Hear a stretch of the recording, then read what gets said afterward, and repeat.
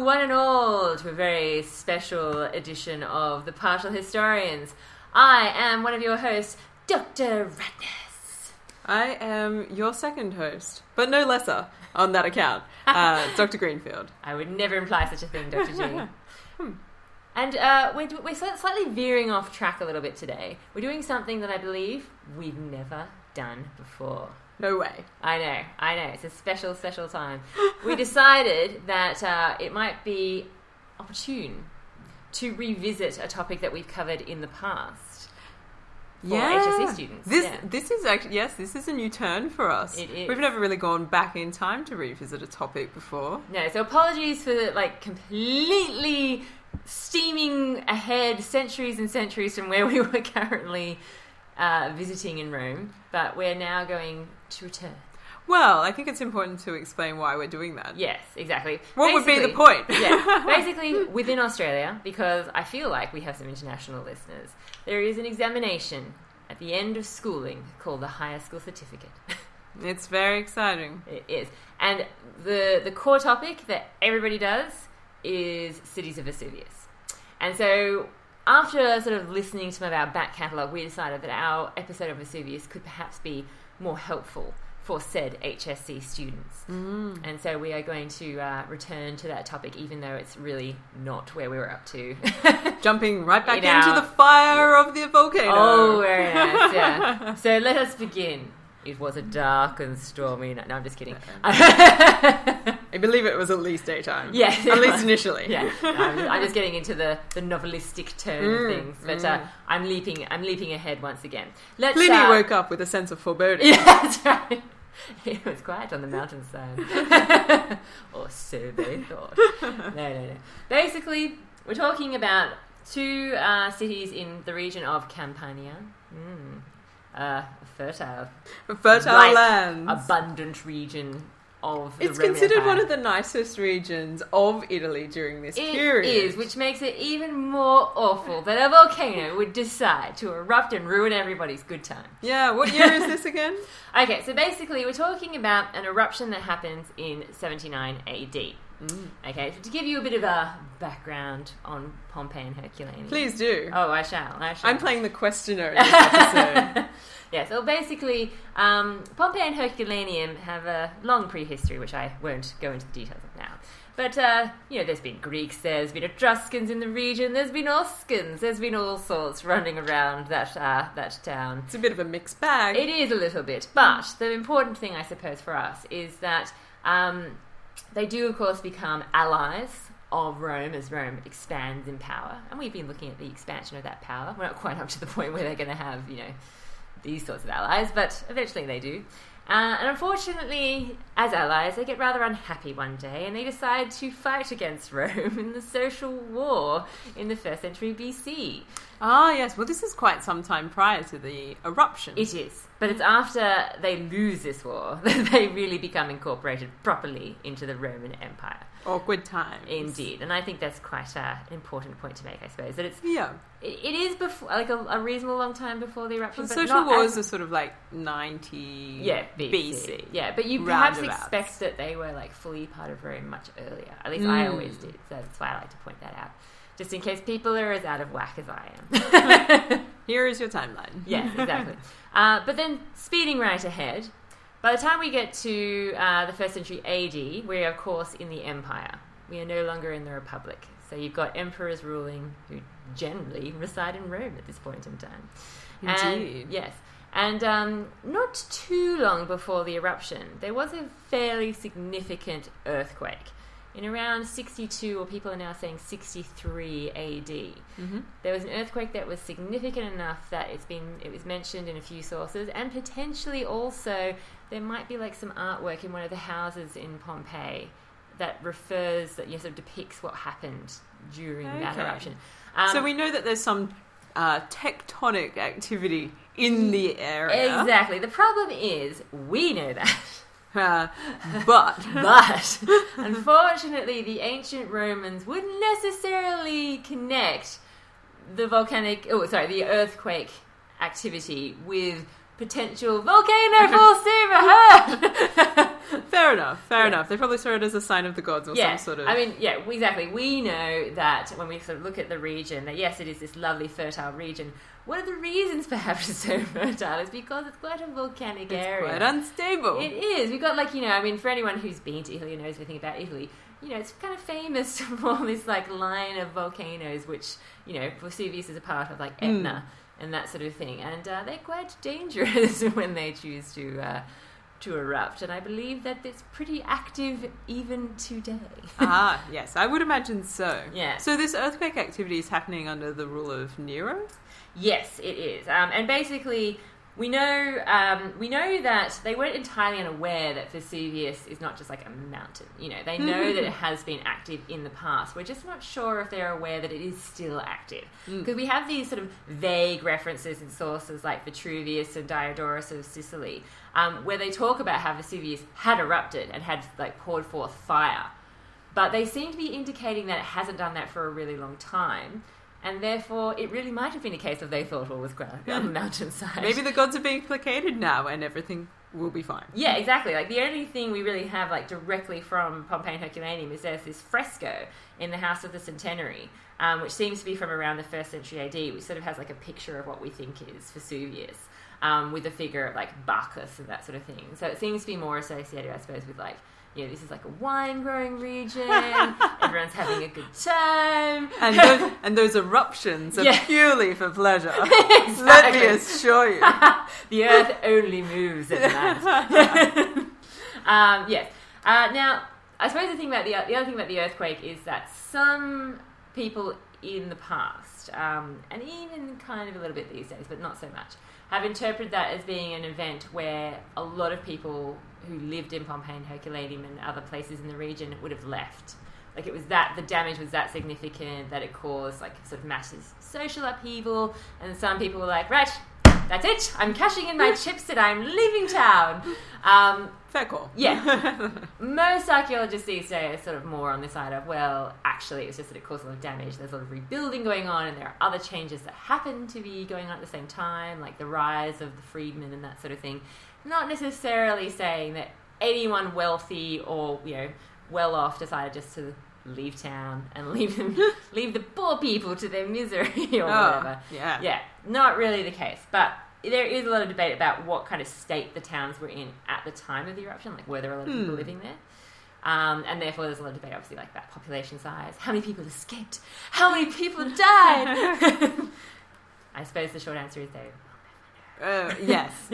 These are the sorts of details that we just cannot reconstruct from the available historical record. No. So we have to work with what we've got, which appears to be some pretty nice places that are destroyed. Yeah, exactly. And, but handily preserved. Yeah, exactly. Reasonably prosperous towns, but nothing that special. Yeah. Sorry, Pompeii and Herculaneum. Well, they're out of the way a little bit from the centre of Roman power. They're considered to be in a nice region that is also known for growing things. Yeah, so, like wine. Yeah. You can't grow wine, but wine grapes. Well, so I planted these wine trees. Yeah. Squeeze of the trunk and out comes the wine. It's amazing. But if it's a wine-growing region, then you can expect the towns to be not so massive and for the area itself to be reasonably sparsely populated with the vineyards. Yeah, and that's the thing. We've got, these lovely villas of which, perhaps... certainly some important people had, holiday villas and that sort of thing, because they're kind of close to the sea, particularly Herculaneum. It really is quite close to the sea. And so in the countryside, you might have villas for people, we know Cicero, who was around during the Republic, had one there. We're pretty sure that one of Nero's wives, Poppaea Sabina, had a villa there. There actually is a villa that if you go there, they'll probably tell you it's hers, but there's very little evidence to suggest that that's actually the case. We're just guessing. Certainly there were some wealthy people who had pleasure villas there, but there were a lot of villas there that also were sort of working villas where you'd have, your wine growing, or and also olive oil is a big thing. So you might have your olive trees, and certainly as well in this earthquake we hear of the earth opening up and just swallowing about 600 sheep. So we know also that wow, yeah, I know. I'm just trying to envisage that. I know. And one day the earth became quite hungry. Yeah. and it just opened up and ate all the sheep. Yawned. Wow. Yeah, so we know that there was lots of stuff going on in the region because it was such a nice fertile region, and even within the towns, we know that there were like little like olive areas and people growing like stuff for their gardens and stuff for the kitchens and that sort of thing. So there's certainly lots of, agriculture and that sort of thing going on. Yeah. So anyway, setting the scene. I'm setting the scene, and I think the best way to really sum that all up is just to say, as one director of the British Museum once said, I believe, that these are ordinary towns that are destroyed in extraordinary circumstances, and that's what makes them special to us. Okay, because of the way they are destroyed, it preserved the evidence of like sort of ordinary life, I suppose, which we just don't always otherwise have. Yeah, and that's what makes them special. They weren't particularly special in their lifetime, although they were, of course, particularly Pompeii was famous for its delicious fish sauce. Well, then. Have a bit of that on your breakfast bagel there, Dr. G. Well, but was any preserved? I mean, come on. I mean, the fish sauce is supposed to be disgusting. You can, I believe, find recipes for garum, which is what I think you would refer to it as, online if you choose to make some fermented fish sauce for the holiday season. Oh. Yum. I wouldn't recommend it. Yeah. But, dear listeners, if you're interested, by all means experiment. It can be done. Yep. Anyway, but to get to the actual eruption itself, 79 AD. But what time of year, Dr. G? What time of year? Oh, do tell. Well, generally, the traditional date has been the 24th of August. And this is one of the things that we said in our last podcast. The 24th of August. Now, but is that a sort of date that we can rely upon? This is the thing, okay? We're basically sort of using Pliny's letters as our guide, that it would have happened on this date. So this is his letter 16 from book 6 of his letters, of the younger Pliny. Look it up. Yeah. If you're interested, Indeed. the source material is there. Yeah. And he notes that the 24th of August is the time he starts recounting the story of his uncle, Pliny the Elder.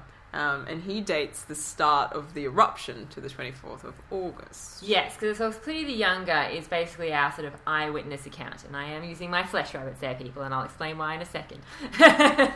The thing is, we have various versions of this letter preserved, and there are actually more than 12 different dates given in these manuscripts. It just happens that the one that's sort of been picked up and used the most often, I suppose, or whether it's, I don't even have time to think about how this happened, but generally the 24th of August is the date that gets sort of passed on as the date. Mm-hmm. But new evidence is suggesting that perhaps it was actually a little bit later and more of an autumn date. Okay, so for example, one of the things that Pompeii is famous for, of course, is the plaster casts of the victims, like of their bodies. And basically it's because when some people died at Pompeii, because they sort of fell onto a layer of ash, and then because of the way that they were preserved with more volcanic material on top of them, their bodies were able to, how lovely is this, I hope you're not eating, sort of drain away the liquid, and they sort of left, this gap, basically, of their form perfectly preserved. And some of them, provide so much detail that we can actually tell, like, the layer of clothing that they were wearing. Okay, and we have some bodies where we can tell they were wearing like heavy layers of clothing, which wouldn't seem to make sense for an August date, unless they're just rugging up to stop, something doesn't getting knocked out. Yeah. Well, or maybe they're trying to save themselves from the hot ash. Exactly, yeah. So we're not entirely certain, but there's other evidence such as the fact that we do actually have fruits and that sort of thing preserved because of the heat of the eruption. They sort of carbonized these fruit remains, or sort of preserved the fruit remains, and we can tell that they were fruits that probably would have been picked in August. Okay, like pomegranates. And so delicious. Yeah, exactly. And recently there's been evidence of a silver denarius from the reign of Titus, which, given the details on that coin, like when he was acclaimed imperator and that sort of thing, it would also indicate that it would have to have been minted in September. Then again, of course, is this coin from the actual time of the eruption, or is it somehow been mixed in with the finds? These are the questions. But So yeah, basically nowadays people are leaning more towards a sort of October, even November date as to when this actually happened. Yes, well that's quite a different time of year, isn't it? It is. How could Pliny have gotten the date so confused? Or why is the manuscript tradition so varied? Yeah, well, I think it's I have some questions. Yeah, I suppose it shows, it's a good example, I suppose, to show us how as things get copied and passed down through the ages, things can become so varied. Well, I could understand a slip in the date itself, but a slip to a different month entirely? Exactly. I mean, that's a much bigger mistake and almost a deliberate sort of correction, if you like. Yeah, I know. Yeah. To the script. Exactly. Because, of course, when we say we've got Pliny's letters, we don't literally have the original letters anymore. We just have these copies. Don't be like that. Yeah. When we've got the letters, we've got the letters. Yeah, that's right. Okay, well, perhaps we should look at the actual letters themselves and who Pliny the Elder and who Pliny the Younger actually were. So Pliny the Elder was basically the naval commander at Misenum, which is within the region, but quite a distance away from Pompeii and Herculaneum. Yeah, so this is in the northern bay near Naples. Exactly. So it's across the way. Exactly, it's across the way, but it's like a good distance away. Yeah. In terms of as the crow flies. But they do they have the visual of the mountain range. Yeah, exactly. Of which Vesuvius is a part. Yeah, exactly. Off in the distance. Yeah. You're like, there are mountains over there. Yeah, exactly. So Pliny the Younger is his nephew, and he is staying with his uncle, and his mother is also there. When basically the eruption starts to take place. And it's such a huge eruption because it hasn't erupted in such a long time. There's basically like a plug. And you sort of think of it like a champagne cork, I suppose. That wasn't what I was thinking, but please continue. What were you thinking? Dirty girl. Not even going to say. She's a filthy child. Basically there's like a plug, so it's kind of like a champagne cork in that when finally that much pressure builds up to break through the plug, it's going to be a doozy. Yeah, indeed. I hear you. Yeah. And so basically, he's watching this. They're all watching it happen from across the way. And what they observe is written down in these letters, which Pliny the Younger writes. But he writes them about 20 years after it actually happened. Yes. So. The nature of the letters is really quite interesting. Why does Pliny recount this story in the first place? Yes. And it seems, at first blush, to be because Tacitus has requested the narrative. Yeah, and Tacitus is a Roman historian who was writing the history of... he's written a history of the Julio-Claudian emperors. He's written a history of the year of the 4 emperors and the Flavians who are... or he will write that, who are in power at the time of the eruption. Yeah, Tacitus ends up being one of the few historians that we have. Yes.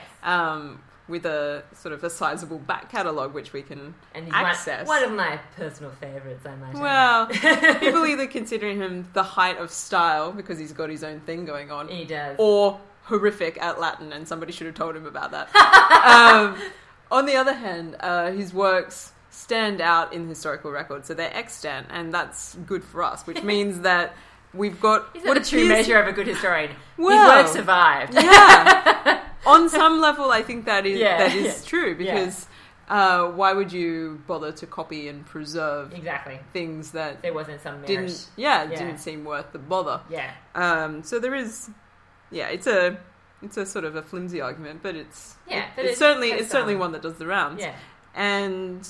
So we have this situation where we know who Tacitus is. Yeah. We know who Pliny the Elder is because we also have a back catalogue of his writings, which are extant. Yes. For those of you who like ancient world trivia, check out his natural history. Yeah, it's quite an extensive work. The natural history is a phenomenal piece of work. Yeah. And it is a great resource in many respects for all sorts of things that appear to be miscellanea about the ancient world. Yeah. And all sorts of crazy things. I couldn't even begin to list. Yeah, I'm not even going to attempt to categorize the work. It's just incredible. Kind of encyclopedic, I suppose. Kind of. Yeah. Yeah. And so we know Pliny the Elder through his writings. We know of Tacitus through his writings. And then we have this sort of intermediary in Pliny the Younger. Yeah. So Pliny the Younger and Tacitus are contemporaries. Yes. And they're both were involved in politics and public life. Yeah. So and they're both public figures. They're both politicians. Yeah. And they are communicating with each other about Pliny the Elder. Yeah. So the previous generation and what has gone on in the lead up to his death. Yes, because he dies famously during the eruption. And I might add, he probably didn't need to do that. He could have avoided dying through the eruption. Yeah. But some people walk one way when perhaps they should walk another. Yeah, that's right. There are lessons to be learned. And it seems to be, at least as far as... Basically, there are these two letters from Pliny the Younger, seemingly responding to the request of Tacitus, who's writing his history. He basically seems to have said, hey, I hear you were around when that whole shindig went down. Yeah. Care to write about it? Deets, man. Yeah. Send me the details. And Pliny the Younger's like, text, dude. Yeah, I so will. I'm so excited that you asked. Exactly. I remember it like it were yesterday. And he sets down in like two separate letters that we have this account of what happened to his uncle and also, to a lesser extent, I suppose, to himself during the eruption. And although, as I think you're about to say, Dr. G, we might have some problems with certain details, at the same time, his description of the actual eruption itself actually seems to have some merit, because we can kind of compare what happened at Vesuvius to later eruptions that we know a little bit more about, in terms of, say, Mount Pelée or Mount St. Helens, which erupted in 1980 in the USA. And these seem to have been similar eruptions in terms of the scale and the way events unfolded. And so you actually can call, like when you have these sorts of eruptions, where they're sort of explosive eruptions, you actually sort of generally call like the first phase of them, where they're sort of building and building and building, the Plinian phase.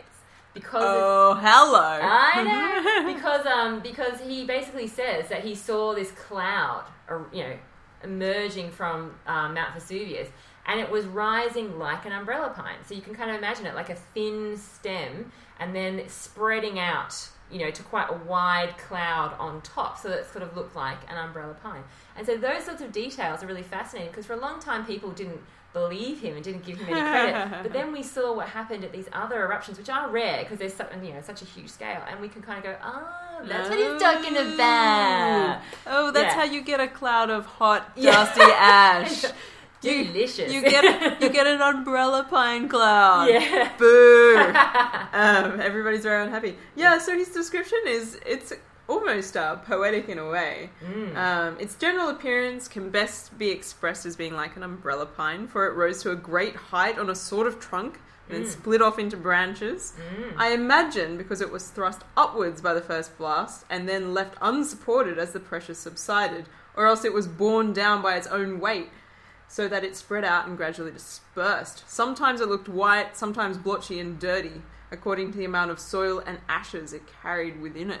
And that's exactly what we know to happen, because basically during these types of eruptions, you've got this huge amount of pressure. So just all this ash and volcanic material and gas, it all just shoots up into this massive cloud. But then gradually, as the cloud builds and the mass of it, gets heavier, and the stem underneath is sort of like the column underneath is sort of losing that initial pressure, gradually it won't be able to support that cloud anymore. And that's when you'll get this rush as the cloud collapses and descends. And it will also, the kind of material that's in there will change as the volcano is going through the whole process. So we know from the layers of volcanic eruption, like the stratigraphy, that there was, sometimes you'll get like grey pumice, sometimes you'll get, sort of more of a white colour. There'll be different sizes, there'll be all sorts of different types of material going on depending on what stage of the eruption you're talking about. And so again, this is where we can see that it just depends on how big your plug is. Yeah. You are disgusting, and I refuse to dignify that with a response. Just observing what I find. Anyway, so what else do we have a problem with his letters, Dr. G? Well, why does he even write them in the first place? Yeah. Let's face it. Yeah. Because they seem to be a little bit of a rhetorical exercise. As a way to hold up a mirror to the self. Ah, yes.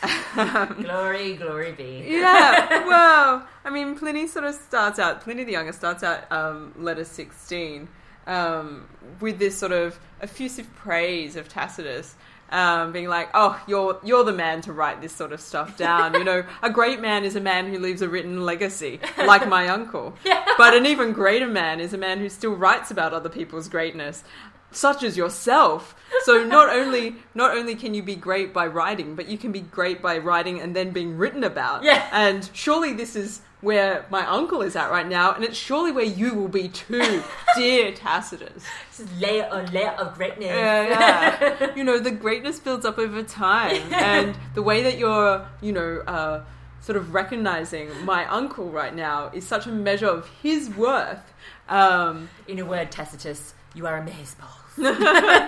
I'm so grateful. I'm so flattered. And the fact that I'm related to that guy means that there is a lot of reflected glory for myself. Hint, hint, nudge, nudge, wink, wink. Yeah. So there is a bit of an argument to be made, and certainly scholars have made it. Yeah. I'm thinking of Jones in particular. Yeah. 2001. Is writing about the sort of rhetorical construction of these letters. Yeah. And the extent to which the details that Pliny the Younger is providing are all part of a broader strategy to reflect well upon Pliny the Younger. Yeah. This is the sort of man my uncle was, if only I could aspire to capture that spirit in my own life. Yeah, because, I mean, Pliny the Younger, as far as we know, because I don't know that we have really, terribly exact dates for his life and death, but he was still very much in the heyday of his career at this point in time when he would have been writing to Tacitus. Well, he has, and his career has interesting facets about it. Yeah. Probably most famous for the panegyric. Exactly. That he writes for Trajan. Yeah, your fave. It's just a little crush. He expanded the empire to its largest extent. How can you not like Trajan? Anyway. Who said the size didn't matter? Sometimes it does. In any case, it seems that Pliny the Younger is, one, personally invested in the story of his uncle, which is important for him politically because he is the maternal nephew of Pliny the Elder. Yeah. And as far as we can gauge, he becomes Pliny's son through a testimony adoption. So at the point of death. Hence the name. It's not just a coincidence. Yeah, it's not just a coincidence. And so Pliny the Younger owes a lot of his sort of political fortune to the fact that he's related to Pliny the Elder. This giant. This man who, on the threshold of everything, goes and chases a volcano. Yeah, and so basically, from what Pliny says in the letter, he basically describes it as they all see what's going on. And he does relate as well that there had been, I think, some tremors, but that this sort of activity wasn't unusual for the region, which you can kind of expect, So people are used to the sort of slight earth tremors on a reasonably regular basis. But they see this, large cloud, just building up and building up. And we're talking about, sort of 15 to 20 kilometres in the sky. So it would be quite significant. And the way Pliny paints it... It's going to be blocking out the sun a little bit. Yeah, exactly, yeah. And this is in the middle of the day as well. The way Pliny paints it is that Pliny the Elder is, A, fascinated, somewhat magnetised by the sight. And he's sort of thinking, you know what? This looks like a fine day for sailing. I'd like to get a closer look at this natural phenomena. On top of which, he also receives a letter from friends who are in a smaller sort of resort town in the region. It's called Stabii. And they sort of are like, oh my God, what the hell's going on? Help. You're our only hope. And for this reason, he sort of, sets off, to sort of get a closer look. As you might expect, though, as the volcano continues to erupt, the sea's a little choppy. Oh, what? Yeah, and so he can't actually, go to Pompeii or Herculaneum themselves. He has to sort of go to his friend's villa and go and stay with them for a while. Now, although Pliny might be trying to paint this as a very impressive undertaking, it would seem that Pliny the Elder doesn't necessarily quite have a handle on exactly what's going on, because when he arrives at his friend's place, they have a chat, they have some food, he goes to sleep, seemingly probably writes down some notes about what he's observing. Yeah, everything seems to be fine. Yeah. Like, well, that's interesting. Yeah. And now for some dinner. Yeah, exactly. And then finally, seemingly sort of middle of the night, early morning, they wake up and realise, you know what, I think we're going to be blocked into the house by the falling ash. Yeah, so the way that the letter proceeds sort of unfolds it as a dramatic narrative. Exactly. Meanwhile, on Mount Vesuvius, broad sheets of fire and leaping flames blazed at several points. Yeah. Their bright glare emphasised by the darkness of night. My uncle tried to allay the fears of his companions. Yeah, exactly. He comes across as like this brave guy going, "Never fear!" You see that fire? I'm not scared. Yeah, and so they seemingly decide... Have a glass of wine. Yeah, they seemingly decide that let's go outside, where, we're not going to be buried alive. For safety, let's tie some pillows to our heads. That should be fun.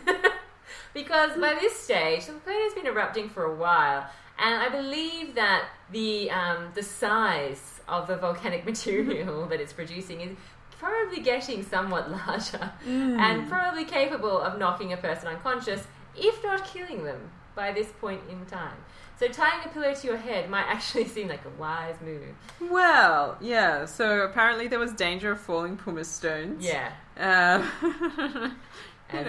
you do. Anyway, so they head out and they're sort of milling around, probably not knowing really what to do. But this means that Vesuvius has been erupting actively for about 24 hours now. Because it was spotted during the day. Yeah. Once it was spotted, Pliny the Elder is like, off to see my friends at the villa. Hops in his boat, does his thing. Yeah. Stays there the night. They wake up in the night. They're like, oh yeah, that kind of looks bad. But let's cover ourselves with pillows. It'll be fine. And then it's daylight Safety again. first. Yeah. Then it's daylight again. But it's still dark in the sky. Absolutely. From the amount of material that is now being pushed out of this volcano. Absolutely. I mean, but essentially, we're pretty sure that no matter when the eruption happens, it happens over a couple of days. And it would be really scary because, particularly if you were in the places closer to, like Herculaneum and Pompeii, you would be experiencing, like, really violent earth tremors. Even though it's day, it would seem like night. And, of course... Basically, what starts to happen is Pompeii gets the sort of warning signal, I suppose, of the falling ash layers. So you've got pumice, the pili, all that sort of thing just sort of falling from the sky for a long time. But Herculaneum doesn't get that because the wind direction is different. Okay, so it's sort of the wind direction is blowing towards Pompeii, which is in a different direction to Herculaneum. And Herculaneum is also a bit closer than Pompeii to Vesuvius. So basically what happens is, a particular volcanologist called Sigurdsson has said that there were perhaps like 6 surges, basically. And these surges are basically when that column can no longer support the weight of the volcanic material in the cloud, and that cloud collapses. And it's sort of like, super fast-moving volcanic material just hitting these towns. And basically, we're pretty sure that Herculaneum gets hit first because it's closer. Okay, and essentially what you have is a surge followed very shortly after by a pyroclastic flow, which is essentially like the surge is sort of the material that's moving faster, so like the gas clouds and that sort of thing, whereas the flow kind of becomes separated as they roll down the mountain, and it's sort of the heavier, denser material, which you often see described as being some sort of molten volcanic lava. Yeah, exactly. That's you'll see. Run away. Run slowly. Yeah, it's not moving very fast, but it will kill you. And because of this, basically, Herculaneum, we're pretty sure, got hit with perhaps temperatures of up to 400 to 500 degrees Celsius. Yeah. So that's an instant death, my friends. Yeah, exactly. So the first and the second surges hit Herculaneum, but they're not large enough to reach Pompeii at this point in time. And for a long, long time, people thought that everyone from Herculaneum, pretty much apart from like a random, I think 12 bodies which we found in the town itself, including a baby in a cot and that sort of thing, most of the people therefore must have escaped. And Herculaneum's quite close to the sea, maybe they got out, in time, even though the water would have been choppy, not really sure.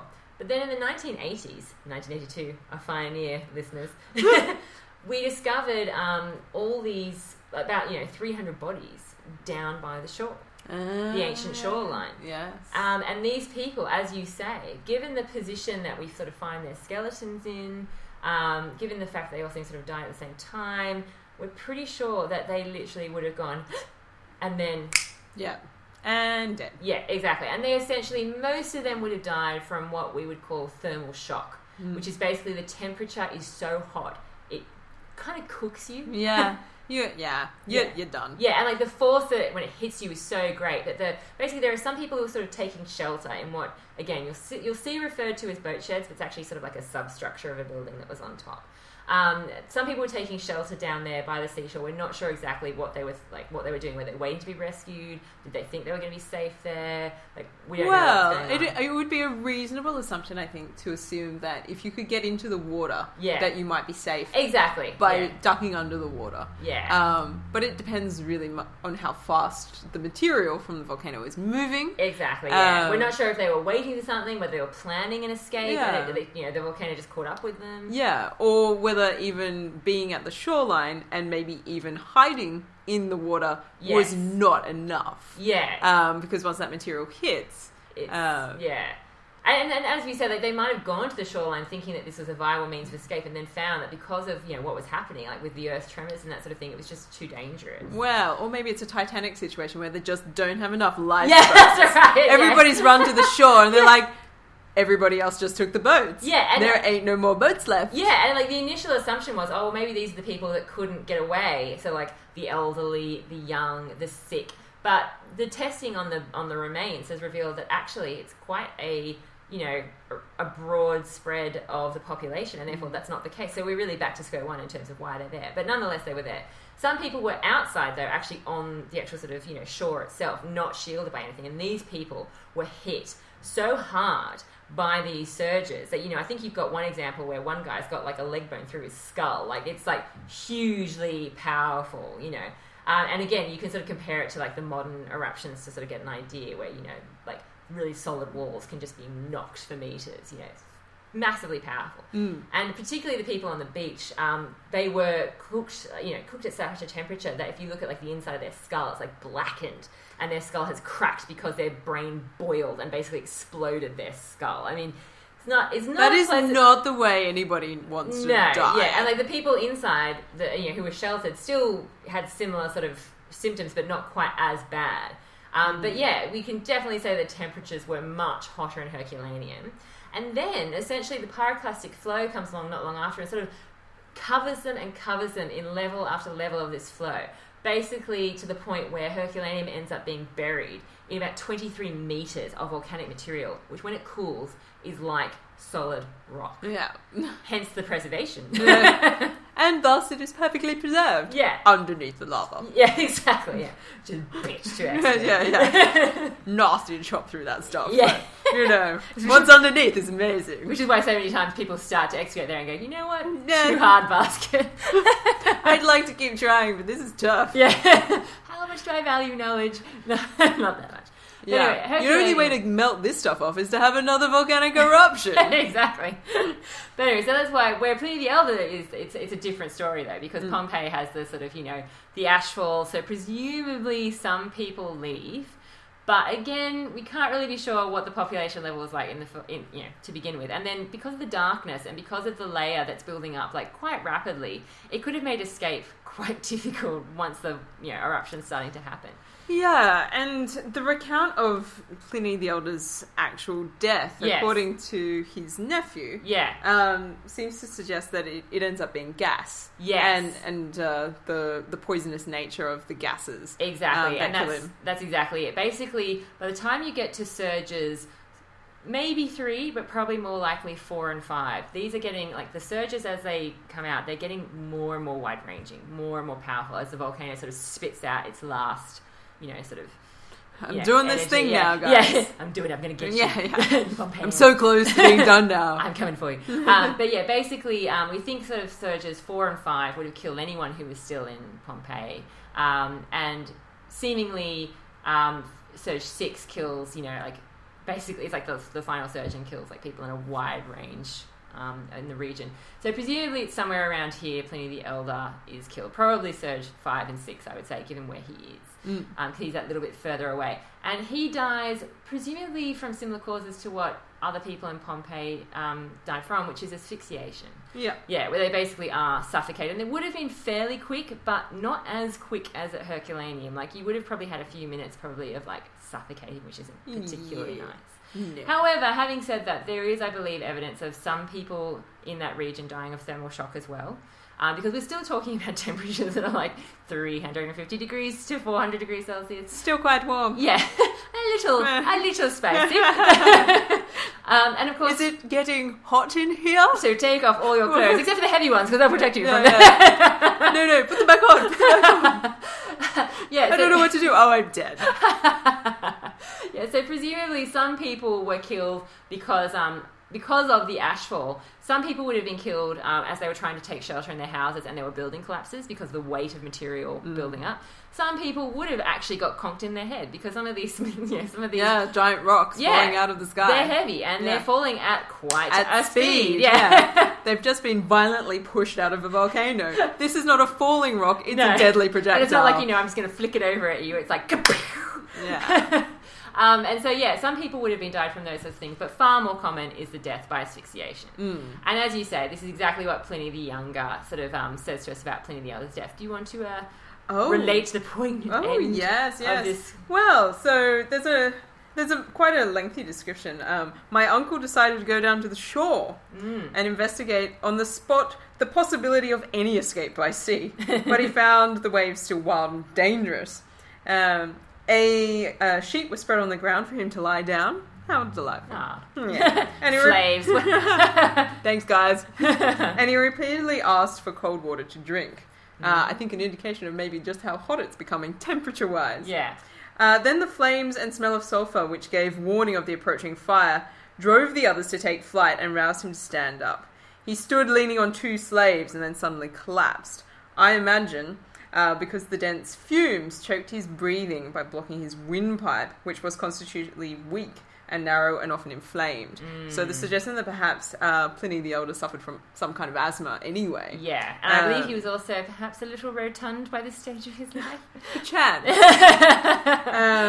So in any case, he enjoyed the good life. Yes. And was finding it slightly challenging. Yeah. When daylight returned on the 26th, 2 days after the last day he had been seen, his body was found intact and uninjured, still fully clothed, and looking more like sleep than death.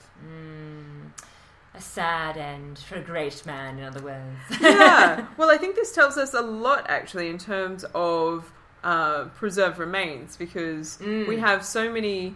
what appear to be so many bodies that have been preserved because they're covered in ash. Yes. And the thermal heating death situation. Yes, exactly. But presumably there are so many more bodies that would have also been victims. You still find skeletons at Pompeii. But the problem is that because of the way archaeology first dealt with these sites, the archaeologists that first came along, who weren't even necessarily archaeologists, I'm using that term loosely, they often, because they didn't have the technology to really do much with skeletons, they didn't really value them. So when they found them, they wouldn't necessarily keep them all in one place or do anything with them. They just sort of chucked the bones into one particular location, just as a storage facility. I'm very dissatisfied with this level of procedure / not procedure. But on the other hand, because some early archaeologists, notably Fiorelli, he comes along in the... he's sort of in charge of the sites from 1860 onwards, and he's the one that really recognises what these gaps... I mean, other people had known that there were imprints of bodies, and they tried to cast them, but they hadn't been very successful. They'd only managed to produce, I believe, a breast, which then disappeared into some guy's spank bank. We lost the breast. Yeah, excuse me. I have to retire to my clothes. I'll be back in half an hour. Yeah, exactly. Yeah, whatever happened to it, it disappeared. Basically, Fiorelli comes along and sort of masters this idea of basically producing whole body casts.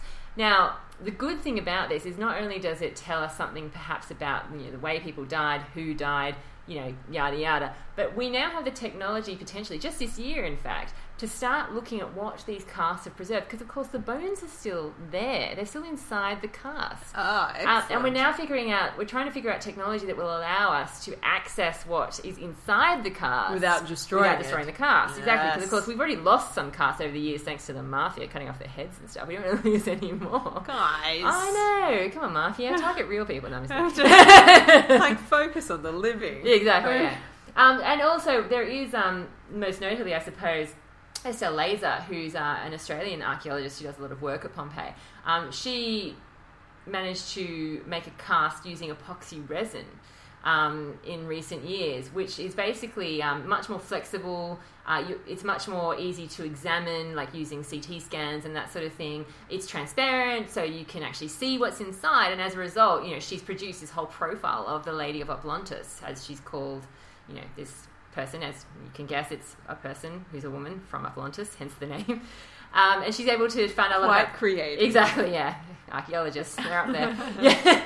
She's able to, put together a profile of, like, her age, her health, and, all that sort of thing, because she was able to, be a bit more intensive in terms of the way she could examine it. It's really quite exciting in terms of the additional information we can learn about what's going on. Exactly. So these sites, I think someone's once, I can't remember who, but one of the archaeologists once said that the further away in time we get from these eruptions, the more we know about them.